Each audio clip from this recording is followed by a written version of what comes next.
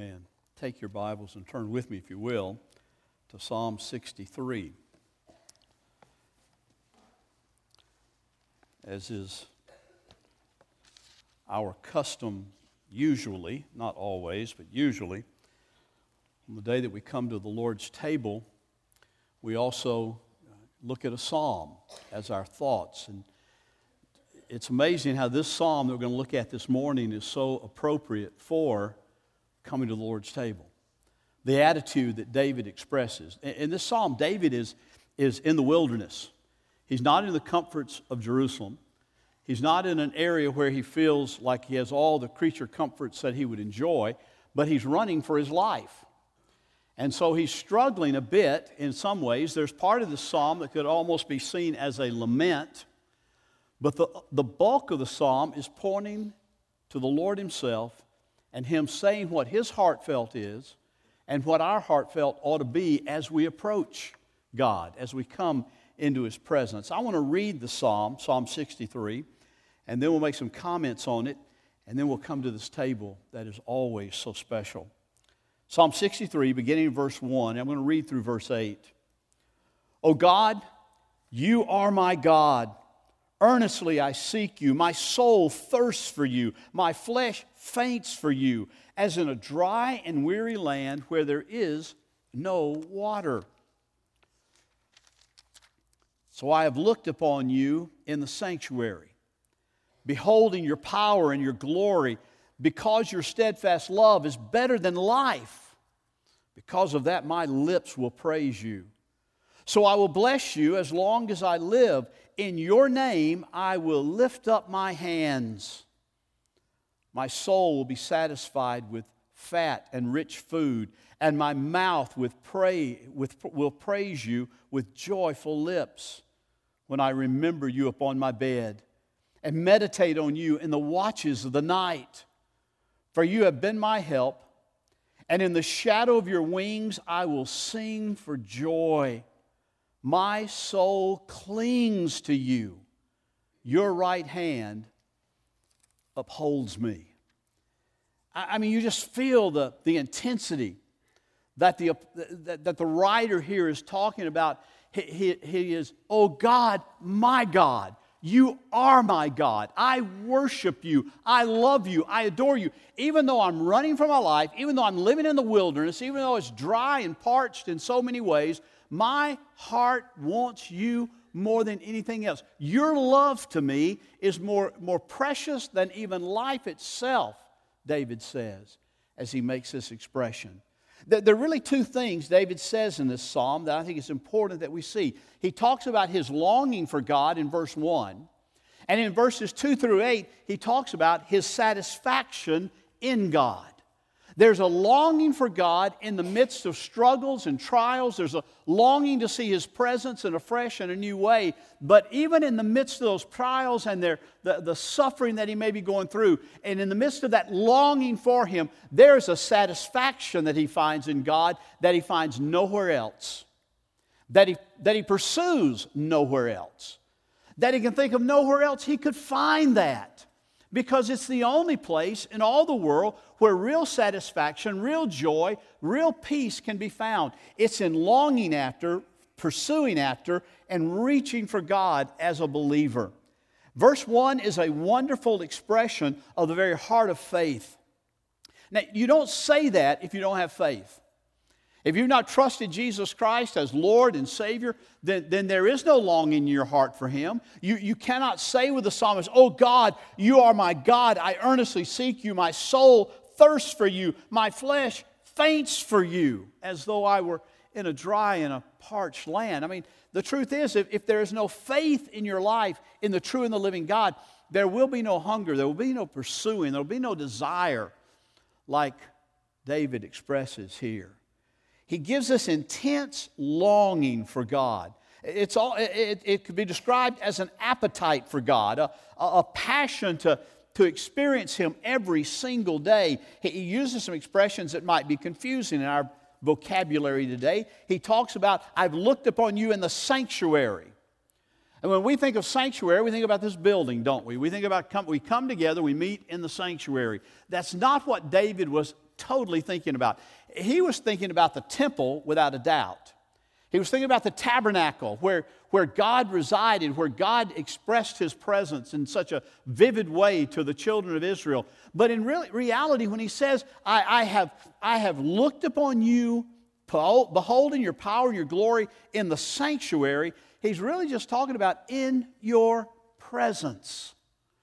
I've seen that power. I've seen that glory. I've experienced your life in the sanctuary, in the presence of your Spirit, in the presence of your work in my life. I've seen it. I've experienced it. I've known it.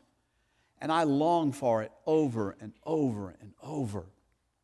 When C.S. Lewis was writing his reflections on the Psalms back in the 1940s, he wrote this as he was getting ready to prepare those. He said, these poets, talking about the psalmist, these poets knew far less reason than we for loving God. They did not know that He offered them eternal joy, still less that He would die to win it for them. Yet they express a longing for Him, for His mere presence, which is all too often missing, all too often not reflected in modern Christianity. They long to live all their days in the temple, that is, in His presence, so that they may constantly see, as the psalmist says in Psalm 27, the fair beauty of the Lord.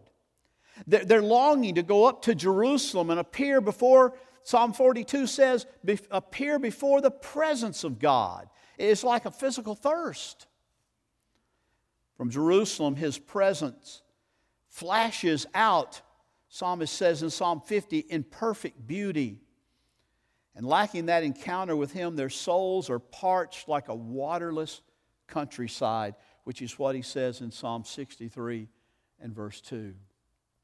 Lewis says, here is how these men writing these psalms 1,000 years before Christ. Here's what they felt. Here's what they longed for. Here's what they desired more than anything else in their whole life. They wanted to know Him. They wanted to experience His presence. They wanted to be there with Him at all times. And they didn't know about the eternal joy.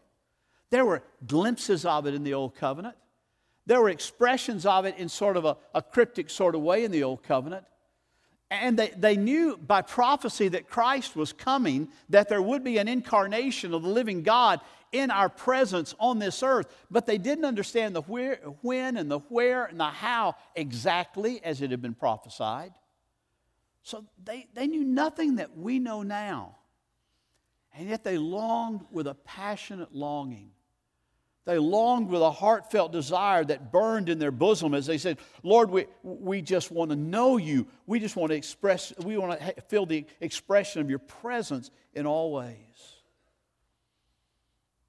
And I would say, as Lewis said, how little of this is found today. Most people today do not even know that it is God that their souls truly desire. I'm doing an article for Sacred Winds for their program. They'll be here on June the 10th to sing and share with us on that Monday evening. And I'm writing the article for the program about the transcendentals, which is the true, the beautiful, and the good. And as I'm writing that article, I'm reflecting on this matter, and I realize that the true, the beautiful, and the good are things that we all want, we all desire to pursue. We sometimes go about it artificially. We pursue artificial beauty. We pursue what is a relative goodness we hope is fairly good. We pursue truth, and yet we sometimes are not sure that we're pursuing the truth. But when you think about those transcendentals, they're things that come from God expressed to us, like in Psalm 19 and in Revelation chapter 5. When you look at those transcendentals, what you recognize is when we long for truth, beauty, and goodness, we're really longing for God because they express His essence. He is the source of all of those, and yet most people pursue life, pursue truth, goodness and beauty, and never realize it's really God that their souls are pursuing after. They're seeking satisfaction in other things where there will never be satisfaction. Others know God. They've had an experience with Christ. They've trusted Christ, but they do not cultivate His presence. They do not long after Him. They are easily distracted by the things of the world. They're easily distracted by other pursuits. They know they should do this, but they do this. And many just don't cultivate His presence. So how do you cultivate His presence? Well, you cultivate His presence by spending time with Him in His Word. You can't expect God's presence to be a reality in your life when the difficult times come if you're not spending time alone with Him in His Word, letting Him speak to you through His Word, and you speaking to Him in prayer. When the good times are there, you can't expect Him to show up in a magnificent way during the bad times. David knew God's presence in the bad times because he knew he had pursued God even in the good times. Is it not this above everything that explains the weakness of the contemporary church? Is it not this above everything else that displays why we and explains why we are not being the force for righteousness and for godliness in the world we live in? It's because we spend 1 hour talking about pursuing God, talking about pursuing His presence, and then we spend hour after hour after hour after hour, day after day, sadly not even thinking about it. The psalmist says, "Oh, Lord, oh, you are my God. Oh, God, you are my God, and in you I pursue." This lack of pursuit is what makes us individually spiritually hollow. The church spiritually ineffective, and individually makes us spiritually hollow. And you know, it's a reality that what David is challenging us with there in verse 1. Just in verse 1 when he says, "Oh God, you are my God, I earnestly seek you. My soul thirsts for you, my flesh faints for you." That which David challenges us to do by his own expression is exactly what we should be challenged with in the Lord's table. When we come to the Lord's Supper once a month on the third Sunday, when we gather in this place and we talk about the Lord's Supper and we want to specifically think on that, this table calls us to say, "My God, you are my God. You have redeemed me, if you are a believer, from my sin and from death, and have clothed me," as we sang about earlier, "in your righteousness," your perfect righteousness. We come to this table to say, "Lord, we recognize your body, we recognize your blood, we recognize that you have been our sacrifice and our substitute. You have suffered what we should have suffered. You have stood in our place, received the wrath that was reserved for us, and you took it so that we wouldn't have to, as we place our trust and our hope in you." Derek Kidner, the Old Testament scholar, says about this particular verse, verse 1, he said, "There may be other songs that equal this outpouring of devotion, but there are few, if any, that surpass it." Our devotion is to be to God and God alone. And so David talks about his longing for God in verse 1. Then he comes to verses 2 through 8, and really what he talks about is his satisfaction in God. In his satisfaction. You know, 1,000 years before, 1,000 years after David wrote this, his greatest descendant, his greater descendant, as the Scripture refers to him, who is the seed of David in the prophetic line of Messiah, is Jesus. And Jesus said in Matthew chapter 7, verse 7, he said, "Ask and it will be given to you, seek and you will find, knock and the door will be opened to you." Now, David did not know those specific words, but honestly, that's exactly what he's saying in these verses 2 through 8. He's expressing the same thing that Jesus would express 1,000 or so years later. He didn't know the reality of it, but he knew the presence of God in a special way. And so in this section, he elaborates on three things, really. He elaborates on his past experience with God, his present experience with God, and what we would call his future his hope and looking to the future. Here's what he says. In verse 2 he said, I have looked upon you in the sanctuary, beholding your power and glory. In other words, he says, there have been those joyous moments that I remember so well when I entered into your presence in a special way, when I was meditating upon your truth and your word, meditating upon your glory and your power. There have been those times when I just entered into your presence in such a glorious way that I revel in that even now in the wilderness, even though there's pain and there's suffering. That's why the Scripture so often calls upon us to remember. That's why the Scripture so often says, remember the blessings of God of your youth. Remember the things of God, the works of God in your life that are past, that you may be tempted to kind of take for granted. Remember those and think upon them. And David said, that's exactly what I'm doing. And in the memory of those joyous moments, it makes David's present circumstances very painful. That's the lament part. I knew that presence. I rejoiced in that presence. It was so sweet and so good and so joy-filled. And now I'm running for my life and I'm hiding in the wilderness. And that's a tough place to be. So he talks about the past. Then he talks about the present. Verses 3 and 6 and 7 and 8 all talk about what's going on in the present. He says in verse 3, he says, because your steadfast love is better than life, my lips will praise you. David's facing potential death here. He doesn't know what's going to happen to him out here in the wilderness. And yet he says, listen, it doesn't matter.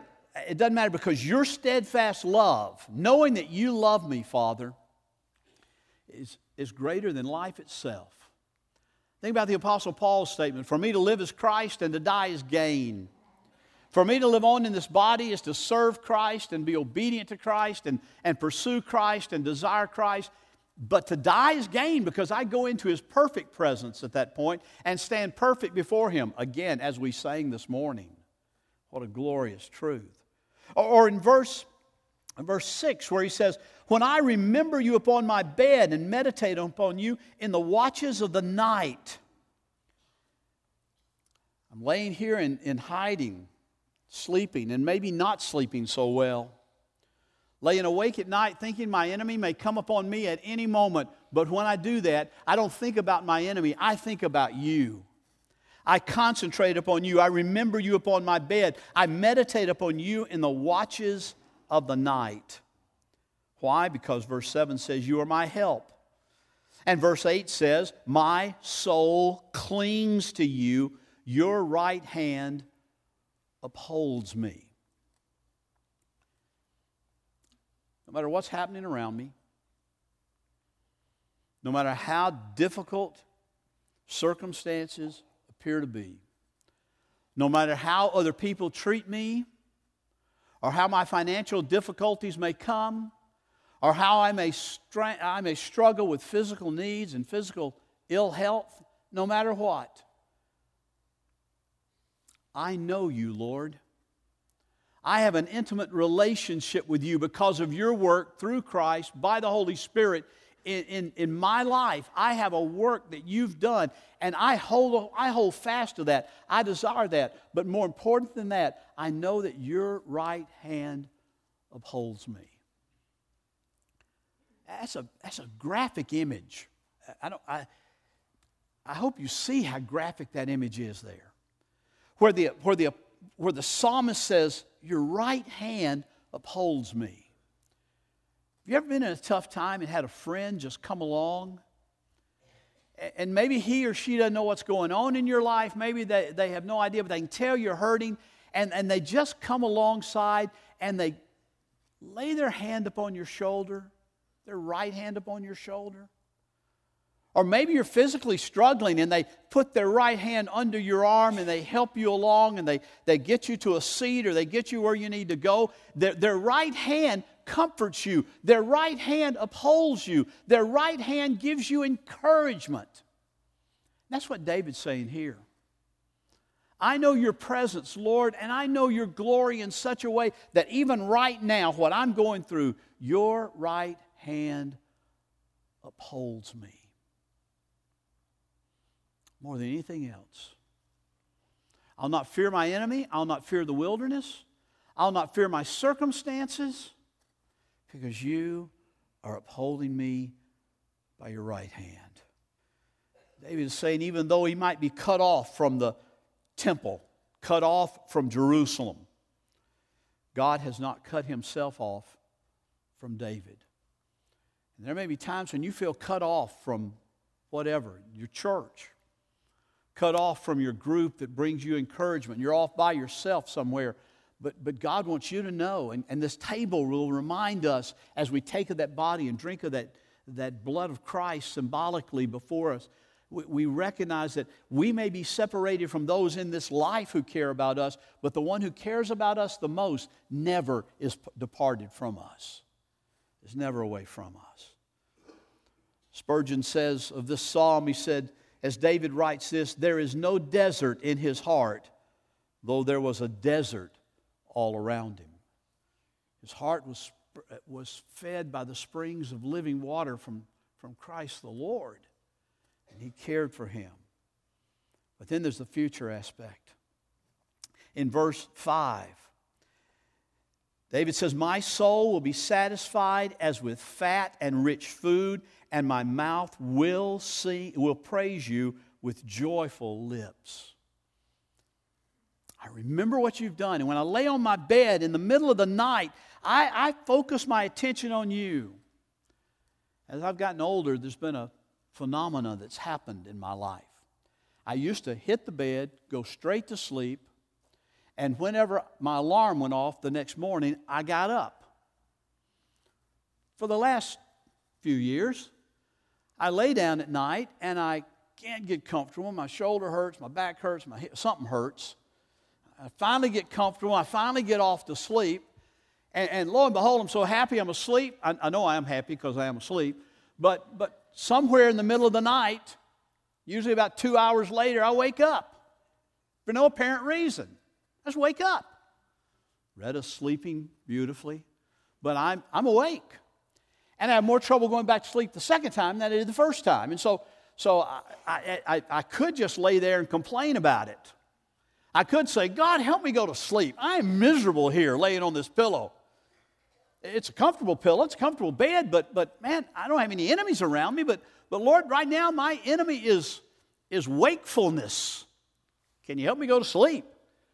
You know, I found one of the greatest things to do is when I'm there, I just start quoting scripture that I know about the glory of God, the character of God.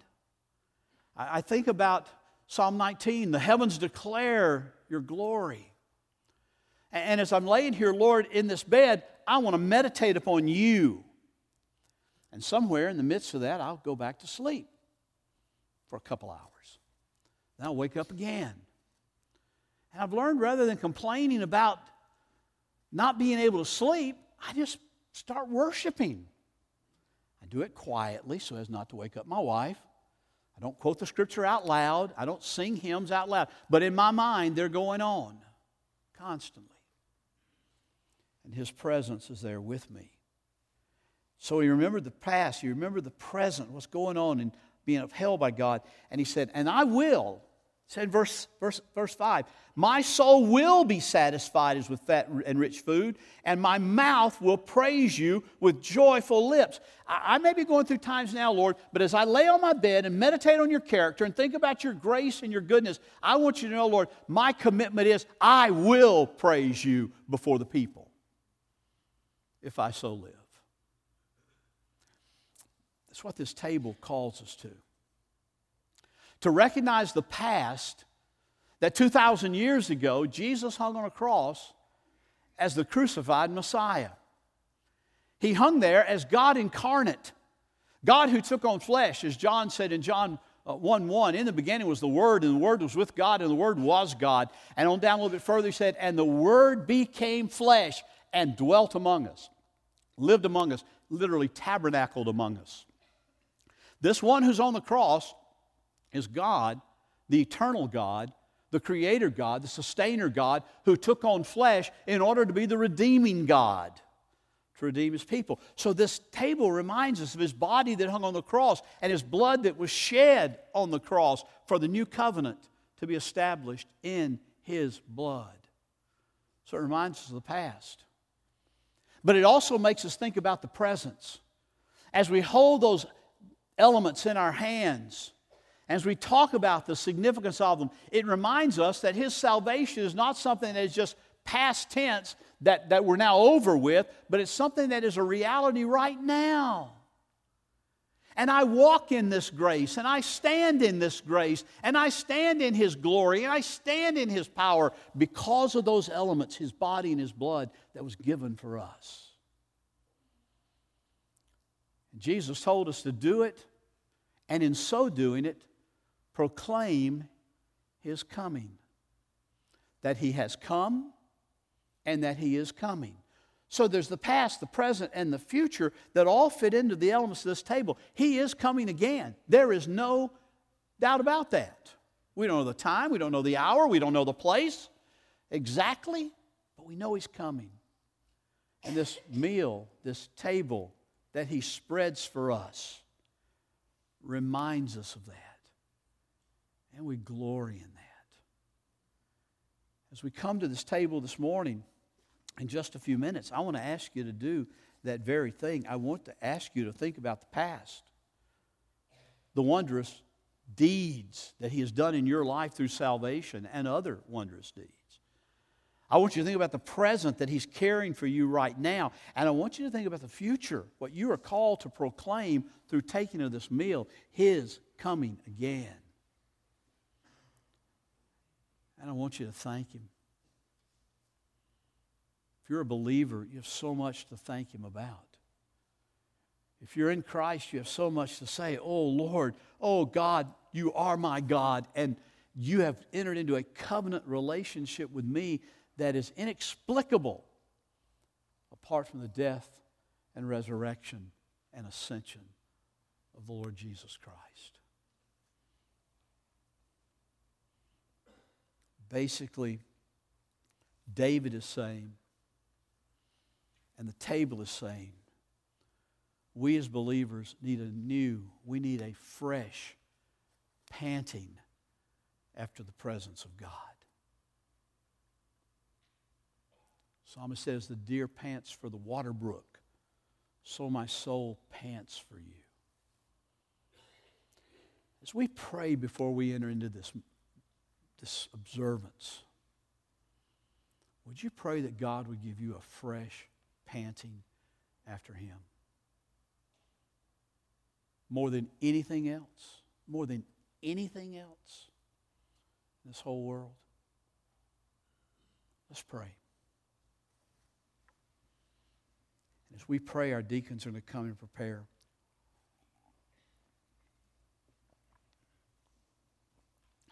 Lord Jesus, we come before you today literally wanting you to school us afresh in what we might call pant theology. Panting after you. Asking you, Lord, for the gift of panting after you, desiring you, wanting you more than anything or anyone else in all of history or all of the cosmos. Lord, renew and intensify our thirst for you. Make us so faint that unless you dehydrate our hearts with the gospel, we will surely perish.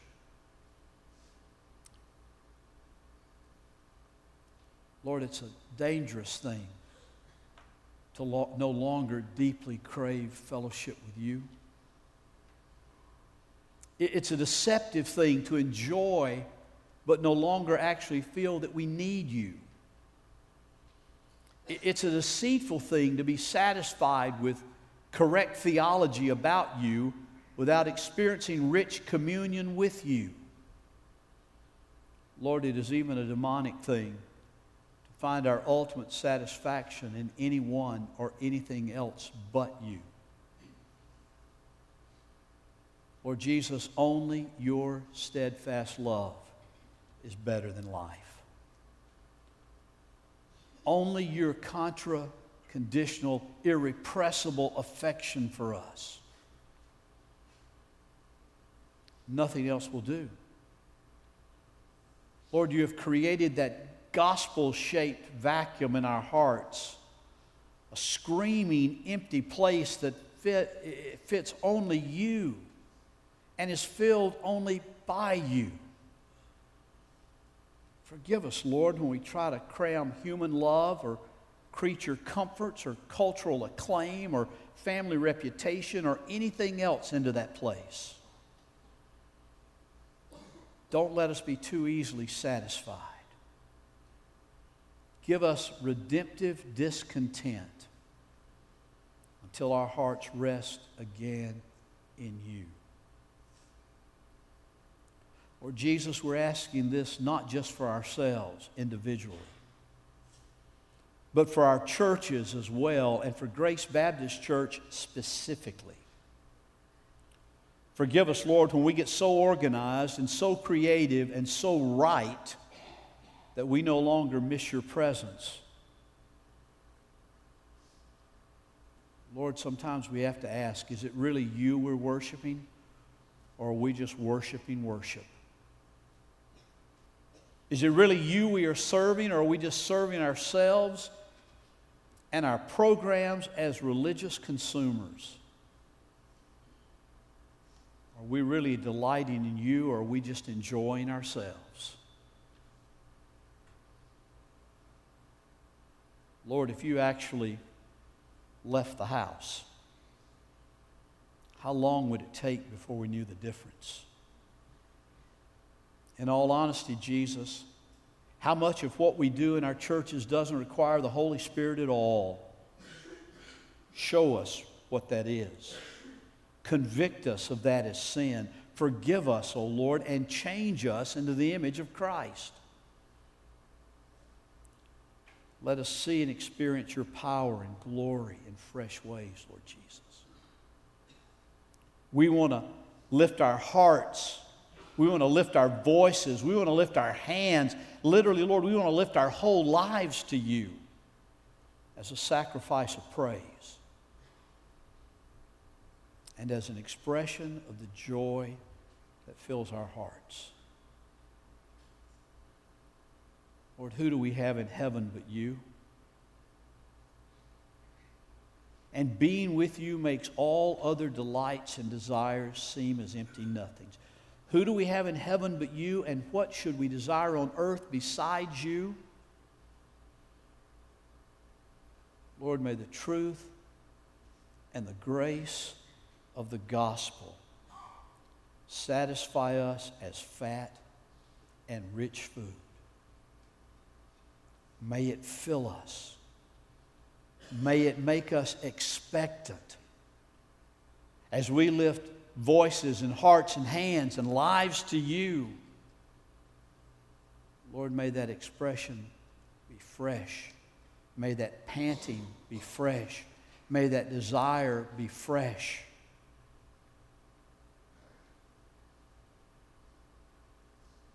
Father, use this communion to remind us of communion with you and communion with one another. We pray in Jesus' holy and blessed name. Amen.